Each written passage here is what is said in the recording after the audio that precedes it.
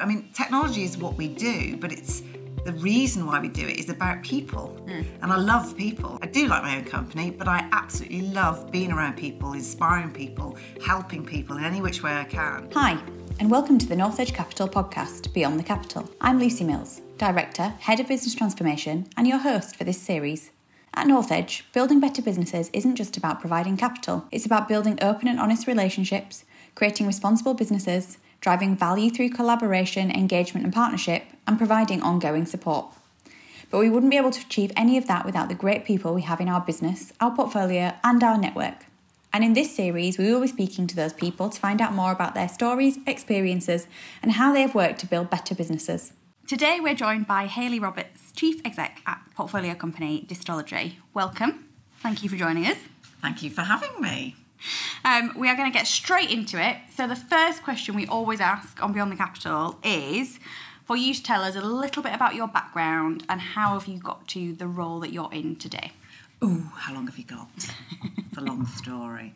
We've got form, haven't we, for doing long podcasts, so it's okay. Yeah, I know. I know they usually say keep it at 30 minutes, but that's just literally the last year. So I will keep it short. So my background is probably like everybody's, varied. I think the common denominator is that I've always been in sales type roles. So I was going to be a barrister. In fact, I was going to be an actress. Yes, nice. This is what I was going to do. Went to Manchester Youth Theatre when I was 16, 17. Loved that. And I think I was advised at the time by my parents, I think you need a little bit of a backup career just in case it didn't happen, which was quite crushing at the time. What do you mean it's not going to happen? Of course it is, I'm marvellous. So then I thought, I know what I'll do. I will become a barrister because that's what I was told was a bit like being on the stage. And of course it's law. Right. And everybody listens to the fact that, you know, you've got to have a traditional career route, so accounting or law or medicine, right? Revered professions. So I thought, brilliant, I can see myself playing that part, right? Unfortunately, I had to study hard to become said barrister. And whilst I did to a point, I didn't get the A-levels I needed. I think I needed an A and 2 Bs and I got a C and 2 Ds, something like that. So crashed and burned, I'm afraid. Knocked off my pedestal. And went through clearing and I thought, what do I do? So I ended up doing business studies at De Montfort University and I loved it actually because it was really varied. There was law in there, of course, employment law, but it was really varied and I quite liked the strategy side of it and all that kind of stuff. And wouldn't it be great if I now said, and then I was in business for the rest of the time and now I just set up Distology, boom. But it wasn't like that, I'm afraid. So I graduated in business, had a couple of options when I graduated, because you literally apply for everything, don't you, when you graduate, especially very broad subject. You could be anything and do anything. You're a graduate, for God's sake. You deserve something amazing. And I thought, right, I'll go for something with graduate in the title, but large companies, small companies, general business stuff. So I had an option of working for IBM on the graduate scheme or a toiletries company. Yes. I see where this is going. Yeah, you see where this is going, can't you? Since I own and run a tech business. Where do you think I went? I think knowing you went to the toiletries company. Well, I certainly did. I certainly did. Not just because of the free stuff, though, Lucy. We do like free stuff. But because I didn't feel like I could make a difference in a tech business. I didn't think I had the right skill set. And when I went to see these people, and this was a long time ago now, by the way, they seemed quite grey and uninspiring. And it was all very robotic and technical and just dull. And I wanted to make a difference really, really quickly. So straight out the gate, I wanted to be brilliant at everything, right? As we all do, before knowing that actually we have to make quite a lot of mistakes before we become even close to brilliant. So I chose the toiletries business because I could conceptualise the route to market. Yeah. I mean, there was a factory, there's loads of development. You just got it, right? You got the from the conception to launch of product. And that was great. And I learned a lot there on project management and whatever. And then to fast forward, I then went and got a sales marketing job in a publishing business, working on various different titles on circulation figures and direct marketing. And then and in between all this time, obviously having children, etc. And then I went and was a headhunter for quite a few years, and working outside of the UK on various different projects, but they were sort of vice president, senior vice president roles in large corporations. So mostly moving people from different European countries around. Yeah. And actually set up the Dell team in Moscow. And that was the closest I got to technology at that point. Mm-hmm. And then I took a little bit of time out when I had just not long after I had my third child. Juggling career and being a mum and trying to be brilliant is, you're going to fail, right? So I took a bit of time out. And I thought, I'll start something new, because I'm never frightened of a challenge. Started something new and just went for a job, which was a distribution company in technology, in cybersecurity. I got the job. They needed sort of a second-in-command general manager, but starting part-time, whatever. I thought, I could apply myself on all these bases. So I did, and that's kind of where my tech journey started, really. And that business got bought. And I was really enjoying that. So I wasn't working part-time then. As 2 months into the part-time role, went full-time. Yeah. Lots to do, changes to make. Started to look at this new cyber technology coming in. We were predominantly at that time a Symantec security business. So 99% of what we did there, that company was Symantec. But there was some really interesting technology and selling through the channel, which is almost like a different world compared to how other businesses run, but very obvious when you work in technology. We're running a bit like the wholesale retail scenario. And I learned a lot about that, and that was great. And I loved what I did there, but we were bought by a very large organisation, so my wings became very clipped. So I was just starting to learn and take risks and develop and grow things. And I was suddenly not allowed to do all of that stuff. I couldn't replace heads. I couldn't do those things. So I went off to a software security manufacturer, what we call a vendor, and I grew their business quite considerably in a short space of time, in 18 months. And I thought, I love doing this. But I was travelling back and forwards to Hampshire every week. And I thought, I'd really like to do this with other technology. So I approached the person who'd sold the business to the previously, not in a previous company, and he put in some money, and we started Distology. So that was 2015 in anger, and here we are today. Amazing.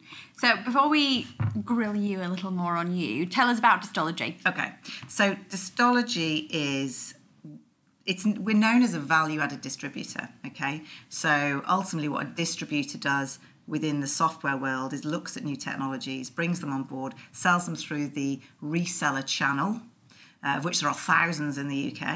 There are probably about 8,000 security resellers alone, and there are many different ilks, into business end users, okay? So if you're a large organisation, such as a large tier 1 bank, you don't just go on the internet and find the solution you need. You work through a provider, a supplier, and they are very different animals, but that's what we call the reseller network, the channel. And often those companies will source these products from distributors, whether that's reactively or sold to by distributors proactively, and that's what we do more of. So the biggest task that you have on your hands with any security software or software generally is that there are thousands and thousands of companies every year that set up new software businesses. This is where the big investment's going at the moment. The world is becoming more and more technical. Every day we wake up, we're relying more on a piece of technology, right, to help us through our day. So cybersecurity is almost at the forefront of things now, because rather than, oh God, I've created a vulnerability, quick, let's find something to patch it. Now it's like I'm making something new for business continuity. We need to think about security as we grow. Yeah, so it's different. So we as a distributor actually look more at the due diligence of new software technologies and cyber, cloud-based technologies, SaaS or software as a service, which is a subscription model now. And we're looking at many different aspects. So it's not just credibility of technology, it's also the people, the vision, all that kind of stuff. And we provide technical and commercial vendor quality individuals. So we get really involved in our software vendors as partners, and then we also have a rich marketing team. We help the channel, the reseller network, proactively sell that out to their customer base. But not just here's a bit of this, do you want a bit of that kind of scenario, but actually here's a solution with a few technologies in a specialism that makes sense for you to actually benefit your customers and have richer business discussions about their technical business continuity and business performance. And that's what we do. Exciting. We'll come back to Distology in a little bit to talk about all the exciting things that you are on with at the moment. But I guess back to you. one of the questions that we always ask is, what has driven and motivated you throughout your career? And also, what is the biggest lesson you've learned on your way? Oh, I really hate this question because I just get my head down and keep moving forward. And I think a lot of people will probably say that about themselves. I've never been that conscious of what's driven me, other than the fact that I want to make a difference. I'm very excitable. I want to get excited about things. And if something, I feel I can make a difference in something and create better value, it doesn't matter what it was. I mean, I looking back, and I'm doing this more and more because people ask me this question all the time. Thanks, Lucy, but it really stumps me. So now you have to look back and go, oh, I'm going to be my own amateur psychologist and look at who I was as a child and whether this was all inherent in me. But actually, I think I just was very used to change. I think because I had to change, I was thrown into the panic scenario of, got to go through clearing, didn't get my A-levels, what do I do now? But then so many times in my life I've been thrown into, oh no, what do I do now? And you just learn to make the best of literally everything. And I think once you realise that becomes a skill set, you want to apply it better. You know, I mean, technology is what we do, but it's the reason why we do it is about people. And I love people. I do like my own company, but I absolutely love being around people, inspiring people, helping people in any which way I can. We recently went on holiday, actually. God, this is quite an embarrassing story, but this is exactly how I roll, right? So this poor waiter, we're in Dubai, really expensive, really opulent. This waiter was there, and he was from Kazakhstan, and he looked about 12, bless him. And I said, oh, we were asking where he's from and all that, and he was bringing us drinks. And he said, oh, I'm Kazakhstan, and I've just had a little boy, but I've not seen him yet. He literally just had a baby, and he can't get home. And we go, oh, and I went, I've got to get him home. I've got to get him home to see his child. This is terrible. I've got to pay for him. And my husband was trying to calm me down. It's fine. It's absolutely fine. I'm sure it'll be fine. Do you want me to talk to your manager? How do you want me to handle this? Do you want some money? And it's just, and that's a slight extreme example, but I just want people to feel like they can do anything they possibly put their mind to, and that everything's fair and all that good stuff. So I think that's what drives me. You know, I don't. What doesn't drive me is having to be liked by everyone, because you never will be. Yeah. But what does drive me is knowing that I have made somebody somewhere happier or better or something. You know, that's positive. It's a move in the right direction. Yeah. And that's whether that's a business prospect. I mean, I love helping new businesses. You know, and you know, I'm no way a guru on anything, but because you go through things, you're able to, you know, extol your virtues of what happened and all that kind of you know, stuff. So that's what drives me. What was the second part of the question? See, I lose track. The biggest lesson you've learned? Oh, gosh. Okay. So the thing that always comes out of my mouth is every day is a school day. I think the lesson I've learned through all of the mistakes I've made is you have to be authentic in every decision that you make and be true to your own gut feeling, because you do learn to train it. And I won't tell you why, because there are so many lessons. It's not fair to call out those specific things, because I don't believe that there's any one lesson that you learn to get to a good place. I think there's a myriad of different lessons. Just like making a real difference isn't one big gesture, it's lots and lots of little gestures. So I think that, you know, the whole, yeah, it's a myriad of different mistakes that I've made. But the lessons, the one lesson is, please just be authentic. Yeah. Because you can't be anything else other than yourself. Yeah. And I remember my grandpa saying to me once, you know, the hardest thing you'll ever learn to be in life is yourself. And I thought, what a stupid thing to say. I was 10 at the time, by the way. Don't be silly. Absolutely fine. But you have to, because actually as you go through life, you try to please, you try to fit into different pigeonholes, you try to conform to certain societal norms. Well, actually, the best thing you can do is just be you and be happy with you. Yeah. And that's a real toughie, right? That's probably the biggest challenge as much as it is the biggest lesson. Yeah, and wise words from Grandpa as well. Thank you so much. So I know there's been lots of really exciting developments at Distology over the last 12 months, and there's lots more to come. So talk to us about the biggest challenges that you've had over the last 12 months, the biggest successes that you've had, and some of the exciting stuff that we can expect to see from Distology over the next few months and years. Challenges, successes, and exciting. See, they're all positive, right? Challenges might not be, but I see them as positive. So, I'm going to talk about them all in one dump because I'm not very good, because literally as you know, I could talk for hours about Distology. So, we've changed massively in the last few years. I mean, we're only 7 years in, really, and we have changed every single year. In fact, latterly, the last 2 years, we've changed every 6 months, exponentially. A lot of that's to do with the people, because as you grow, when you start something, you start with who you need, not who you want. And then as you grow, you suddenly think, oh, I can afford who I actually want here, not just I need to plug a gap. And I was always concerned in the beginning that I had to have people. When I've got more people in the business, then it made me feel like I had a company that meant something. But actually, it's the quality of people, not the quantity. So maybe one for the lessons learned. But the challenges, therefore, are always going to be about people, because there is no such thing as a job for life anymore. And there shouldn't be, right? There shouldn't be. I would never stop anybody wanting to achieve their own personal goals and career goals, which should be matching, by the way. So I think that the challenges that will always be people, but the challenges have also been COVID. Of course, we can't ignore that. Technology's been brilliant for COVID, right? Absolutely brilliant. The market has done well. It hasn't jumped off a scale, by the way, because I still think people are reticent to purchase things that they perhaps would or wouldn't need, because we didn't know how long it was going to last. So it's been a steady growth increase, but now we're starting to see a huge trajectory, realising actually technology really makes us, a better workforce. Remote working, all that kind of stuff. So those were the main challenges, I think, and people ongoing. And one of the challenges was, of course, we grew out of our office. Yeah. So we had to move to a lovely new office where now we have an arcade machine and football table. It should be on the way. I shall be having words back at the ranch on that one. So that's been exciting. And we've had some fantastic wins. We've won some great awards.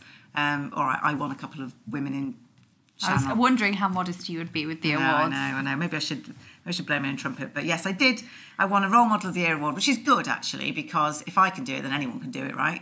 And Woman of the Year, because from an investment point of view, there aren't many women that get investment. Female-founded, run companies get investments from private equity or VC. So I was happy to wave that flag. I hate taking the accolade. I'd much rather everyone else do it. But it was a really good thing for all of the guys in the team, just to see that, they can do the same. And actually, it's funny because there's a young girl in our operations team who's brilliant. And she said, yeah, well, I saw your background was like this and mine is, so I can do what you've done. I said, yes, you can. So I love that. But we've won an award recently for Logarithm as EMEA Distributor of the Year, which is fantastic. Yeah. It isn't just about the awards, it's about the accolades we have within the team.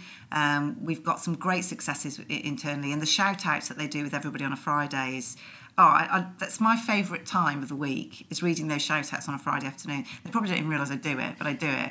And they do now. They do now, okay, if they're listening. They should be working, by the way. Get on to work. Get back to work. And it's such a nice time because we just want to encourage everybody to support one another in it. It's not rocket science, but it's not easy sometimes, right? We all have really bad days. We get people not wanting to talk to us. A deal falls through the net, all that kind of stuff. So all of those things are real successes. We're bonding as a solid foundation team. We've had some. I've brought in some fantastic senior leaders. We've got Thomas, who's our regional sales director in the Benelux, who's brilliant, who's growing a team now. There's 4 of them over there. We've got Lance Williams, who's come in as our Chief Product Officer. I've known Lance for years and always knew I was very close to him, very akin with him. But honestly, he's just taken this vision and running with it. He's absolutely brilliant. So he's helping develop our vendor story. We've got Andy, who's our CRO, CFO. God, he'll kick me for that. CFO, who is brilliant. He's like Rain Man with the figures. He's unbelievable. Throw anything at him, he's like, yeah, no problem. We've got a head of people who's brilliant. There's so many good people now coming in and helping me create this vision, it doesn't feel like it's all hanging off me. So and so the exciting bit is, where can we go from this? Because we're still just building out that foundation. We've got possible acquisitions on the table to really bolster that foundation and grow. And we don't want to be just seen as a value-added distributor. It's a very well-used term, but it's not something that we would associate with against our peers, because we are different, right? And we are more of an aggregator on technology across specialisations, specialisms. So there's so much exciting stuff to come. Lots and lots of exciting things. And I can attest to your new offices being very lovely. So I'm sure the team love those. Yes. As well as, I guess then, the successes and challenges that you've seen in the business, what have been your challenges and biggest successes over the last 12 months from a personal perspective? I think my challenges are, or my main challenge is letting go. So it's a really big one, right? So and you know, if any of those people are listening to this, they'll be like, we need to shut her up in a meeting, seriously. Because it's too easy for me to jump in and go, I'll fix it, I'll make it better. Whereas what I should say is nothing, and let my, key people do that. And I'll get better, promise, I'll get better. But that's a real challenge for me, because when you're really passionate, you want to be everywhere, making sure everyone's okay, but you can't be. So how do you scale that? And that's through the people. And because these people are now on board and fantastic, it's not that I don't trust that they'll do a good job. It's just that I feel I still want to be as infectious with what Distology is all about. And that's the biggest challenge that I have. Yeah. And success, I suppose every week feels like a success to me, because, even though there might be 500 things that might go wrong, there'll be a million things that go right. And it's that congratulation point, and that on a Friday where I think, oh my God, this is amazing, I love this. That's a success, every day. I mean, getting out of bed's a success, quite frankly, in the morning some days. But those are the biggest successes for me, when I look at how passionate these people are about the vision that we're creating and they're creating. That's success. The awards are great, the accolades are great, but the real goosebump moments are when they are waxing lyrical and getting so excited, just as you do. And I want to stand in the office and for nobody to see me, to just listen, because that's brilliant. Yeah.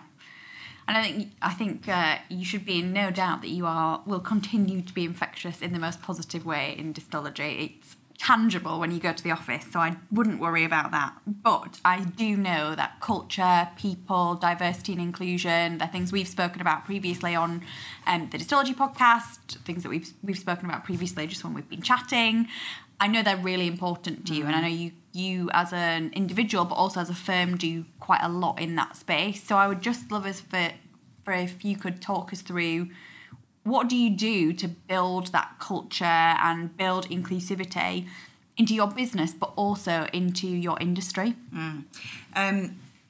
It's really hard to do the right thing, isn't it, these days? Because you're kind of damned if you do and you're damned if you don't. There's quotas that some big companies have for female headcount, minority headcount. We don't do that. What we don't do in the business is have any. We try and write our job descriptions, have a culture where we don't really care where you come from, what you do. We're respectful of it, but it doesn't impact the value that you can bring to the organisation. So, we try and become very open-minded. In fact, we have various different. We have wellness committee. We have a committee called Robert's Rebellion. Not my decision on this, by the way, Lucy. This was somebody in the business who thought it was hilarious. It's caught on there, hasn't it? Right, it has totally caught on. And they create different wellbeing events. And so we're looking after the welfare of our guys. And I know there's loads of discussions on being woke and this, that and the other. And I think you've just got to have that right balance of people do have mental health problems and people do have issues on a daily, weekly basis. You've just got to allow a safe space for those people and have the right channels to go to. And sometimes we don't get that right or haven't got that right, but we're working on getting that better, and making sure that we can encourage good communication. So that's important.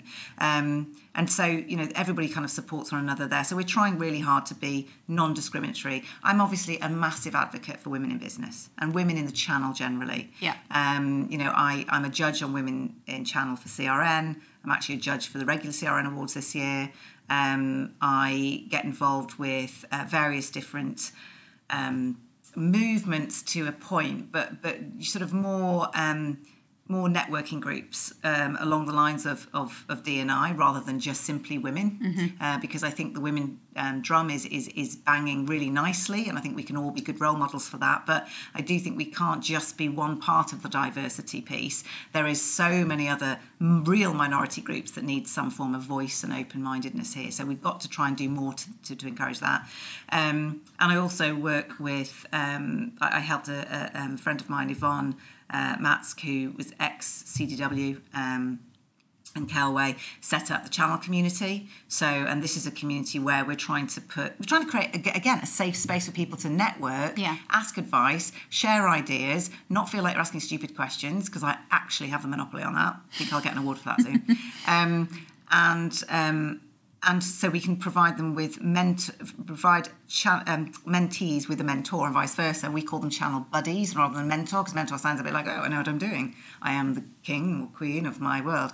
It's more about that guidance outside of your organisation. So we want to make sure that people are sharing those ideas, because what's happened, and I know we talk about the great resignation at the moment, all that's been happening there, which we've suffered with as well, by the way, with lots of big cash salaries being dangled in front of people for, very one-dimensional reasons. But we really struggle with getting talent into the industry generally, because people see technology as this, you have to have a STEM background, or you have to be, really good at tech generally, or had the experience, or know what you're talking about. That's absolute shit. You totally don't. In fact, there was a stat, and I can't cite where it's from, but it's more than 60%, and I'd probably argue it's more, of people who work in technology are not from a STEM background. And so what are we doing to attract those people? Because those are the creative minds that are really we are a dearth of those creative minds, right? So, and I'm actually doing a TEDx talk in April on why you don't have to be tech to work in tech. And the key component of that is that there are too many barriers to the entry in bringing these people in. You basically write yourself off to come into the technology arena. So how can we make a difference? So it is kind of appealing to everybody in the tech industry. Open your minds, don't be lazy hiring, and start looking at core competencies and training people up. And I know that it's always a gamble that you'll lose these people, but you'll bring into the market some real talent there. And I think, you can only do well by having that great reputation of growing and nurturing talent. So I think we've got some challenges there. But yeah, I think that, it's going to be really tough. And I think D&I will always be at front of mind for me. Yeah. But it's really hard to have hard-nosed policy like a quota. Yes. That actually is a reverse discrimination. Yeah.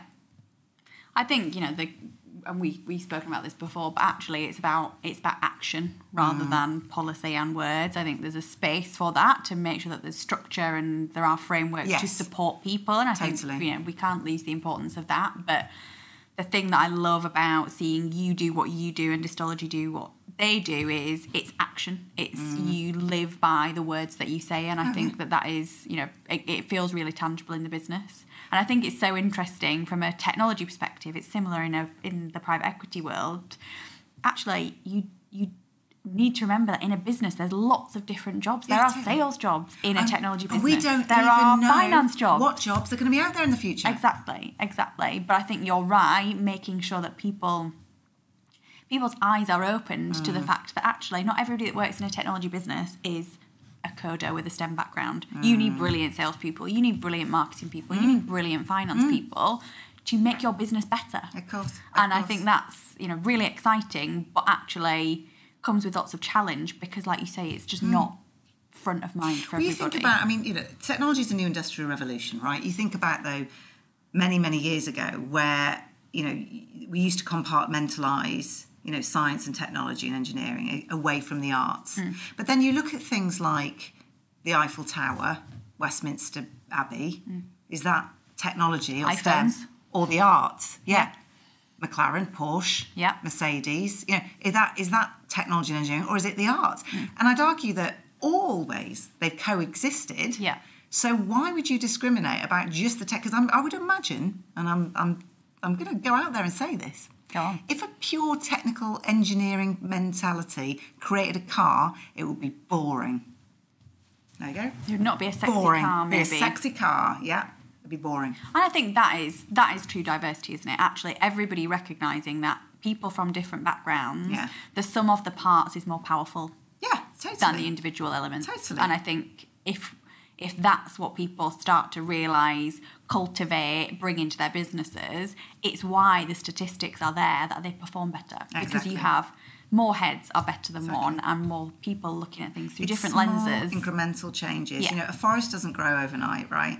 You have to have some degree of small growths that create this bigger growth, and over the time, it embellishes the bigger picture. Yeah. Yeah. Yeah. So there are so many analogies you can use for this, but you've got to start making changes. Don't think, well, what am I going to do? It's not going to make a difference. Yeah.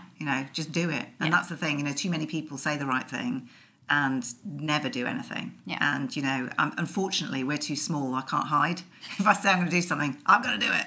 You've never hidden in your life. Not really, a chance. I am small though. I could hide. So, I think the messages in that are really important, and we've talked a little bit there about misconceptions.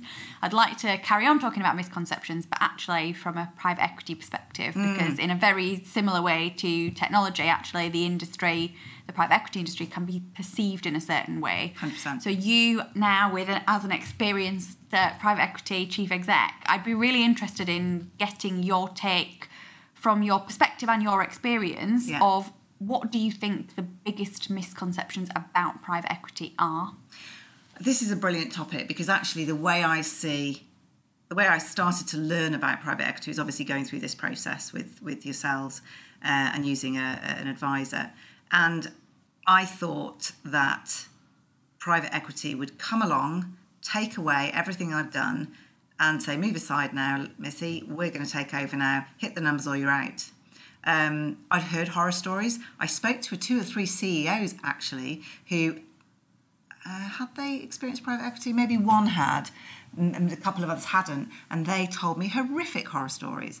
We lost this, they came crashing down on us, we couldn't do this, never go that way, go to the bank, get some money from a bank.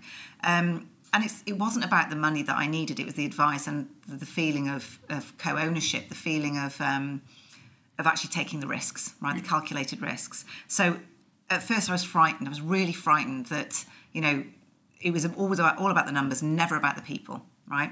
And very similar to the way that we select different vendors to work with us, it's more about the people than the technology. I was pleasantly surprised to find that actually in the space where we operated, there's a lot of private equity businesses who are far more aligned to the people, the individuals, and just wanted to help them grow. So buy to build, not, strip out all of the good stuff and just, get rid of it just for a quick buck.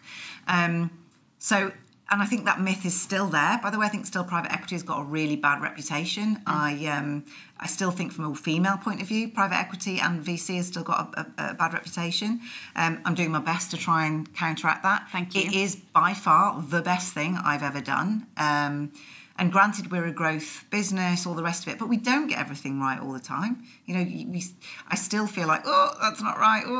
But it's absolutely fine. I've got a partner in the business who I totally trust they've got all the right support mechanisms in place for me. But at the same time, I don't have to, always talk about the glossy stuff. There's some tough decisions we have to make. So I think that those people, if anybody's listening that does want to look at private equity and do want to get an investment vehicle, just do it and talk to people because it's the human element in everything that we do still that will mean that we can actually grow and develop.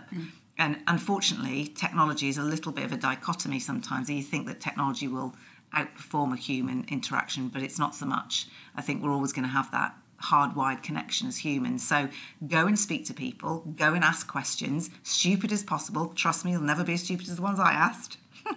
What does PE mean? Didn't ask that, by the way. Imagine if I did. But no, go and do that because it's really, really important that you find the right vehicle for growth. And it's been by far the best thing. Good. We're glad to hear that.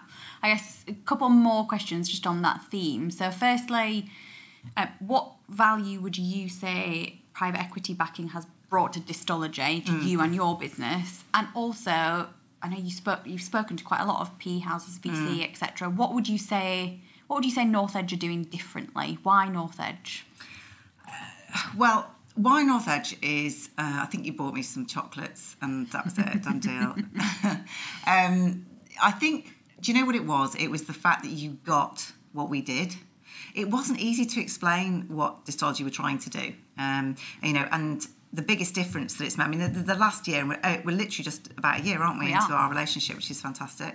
It doesn't feel like a year. It feels a lot shorter, by the way. It's bizarre. I'm glad you didn't say a lot longer. No, it doesn't. It's bizarre.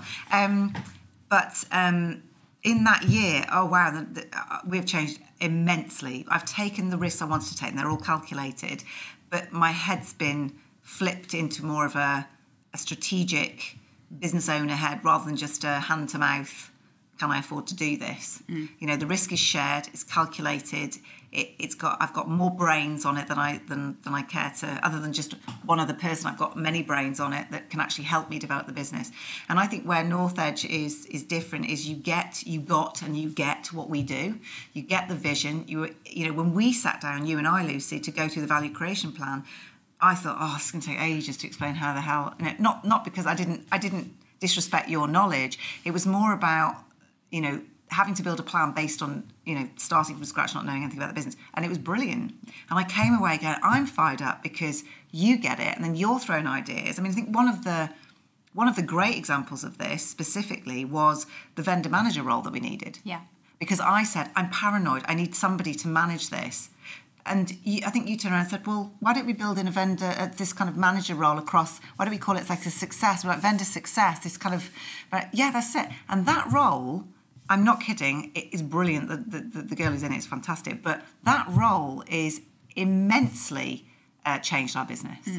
It's a huge value add. And it was born out of my frustration with, I can't be everywhere across every department to service the vendor. I need somebody in there to do that. But creating a role in a team, actually now, we've got another person in that team now, to grow that is incredible. And that wouldn't have come from just another head. It came from your experience and the collective experience of North Edge and the fact that you get what we do. And also, it was an easy conversation. There was no egos or, it was totally warm. I remember the conversation I had with Grant. And by the way, we did all of our deal, didn't we, across Zoom? Yeah. We never met, which was bizarre. And when I met on Zoom, Grant, I was like, right, he's going to grill me on loads of questions and I don't want to know about my business. And I just went, having a nice chat. and then I just came out, and then I want to do this. And it's like, this is brilliant. And that's what I wanted, somebody to validate my excitement and get on board my kind of crazy train of where we're going to go with Distology, and North Edge totally did, and it is a DNA match really on that score. So yeah. Everybody hear that? If you're thinking about private equity, go for it. Cool. Thank you so much for that. I think we've cleared up lots of misconceptions. We do this on our podcast, don't we? It's like therapy. Oh yeah. I love it's it. Totally therapy. Yeah. We are coming into the final bit now. Quick fire questions. Oh, I hate these. Not very good on my feet. Like stand up. Go on. First one. Who has inspired you the most throughout your career? Oh, I really hate this question because actually somebody said, which tech figurehead do you admire most? And I had to Google it because there's not one tech figurehead that I admire. But who's inspired me? Do you know what inspires me is the energy and the commitment of the people around me. I get inspired by them on a daily basis. I don't have one particular person that inspires me or a group of people. I just think anybody who's taken a risk, anybody who's taken chances, anybody who finds the positive in things, anybody who just loves life and loves doing the good stuff, they inspire me. Yeah, I think that's an excellent answer. I love that. Best book you've ever read? Ooh, I haven't read 50 Shades of Grey. That would have been funny though. I'm far more intellectual. Naturally. Actually, I love business books. They're great. I tend to have about 5 on the go, and I'm sort of about 3/4 of the way in, and I never really finish them. But the one lady who I love reading and I love listening to her podcast is a lady called Brené Brown. And I've told you about this a million times. But Brené Brown is she's a professor of she studies shame and vulnerability, And that bit about authenticity, to link that back, that's where it's come from, really. To suddenly go, oh, yeah, it isn't just me. And in fact, one of her books is called Is It Just Me? And she's got some great books, great podcasts out there. Dare to Lead is a great book. And a great podcast. And she's done some fantastic Unlocking Us podcasts with some brilliant guests. So I'd wholeheartedly recommend her, because I think when you read her, you apply some of what she's saying to business naturally anyway. And I think that's the key, to not necessarily read a business book about the subject that you're feeling vulnerable about, but actually find something that talks about the core reasons why you're feeling like that, and then you can address it yourself. And I think the thing that Brené does amazingly is they are life lessons. Oh, God, yeah. It is about life and business and all of that. None of us know what this is all about, do we? We all just have to ask the right questions and make sure we do the best at every juncture and just be honest. There's two things that I will say to the team, two things that I'll live by, is attitude and transparency. If your attitude is right and your energy levels are high, you're going to succeed. And as long as you're transparent, you're not trying to kid anyone, because don't kid a kidder, you'll win the day. Yeah. It feels like that is the answer to the next question. I'm going to answer it anyway. Well, can I just skip the question? Anyway, maybe. What is the best piece of advice that you have ever received? Oh, that doesn't spring to mind easily, because people are telling me what to do all the time. And I just don't listen. Best piece of advice, I think it was when I went to a high growth business workshop through Man Met University, actually, and it was in the early stages. I was probably about 2 years into Distology, and they were talking about working on the business, not in the business. And I thought, what the hell is all that about? I've got to be there, showing myself and seeing and working. And I think you suddenly get to a point when the business is doing what it should, and there's some degree of regular pattern of activity, that you do need to start thinking about where's next. Because, if you keep looking at your feet, you're never going to know where you're walking to.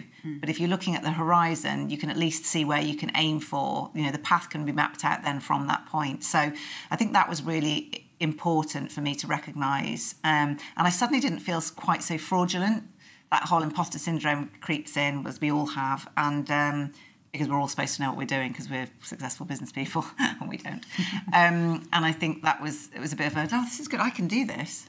I don't think there's anything that they're going to find out that's negative. I actually think I need to encourage more of my vulnerabilities to show in order to get the best out of my business and out of me. And I think that was probably a bit of a switch, a change in my head. So that was probably the best bit of advice at the time.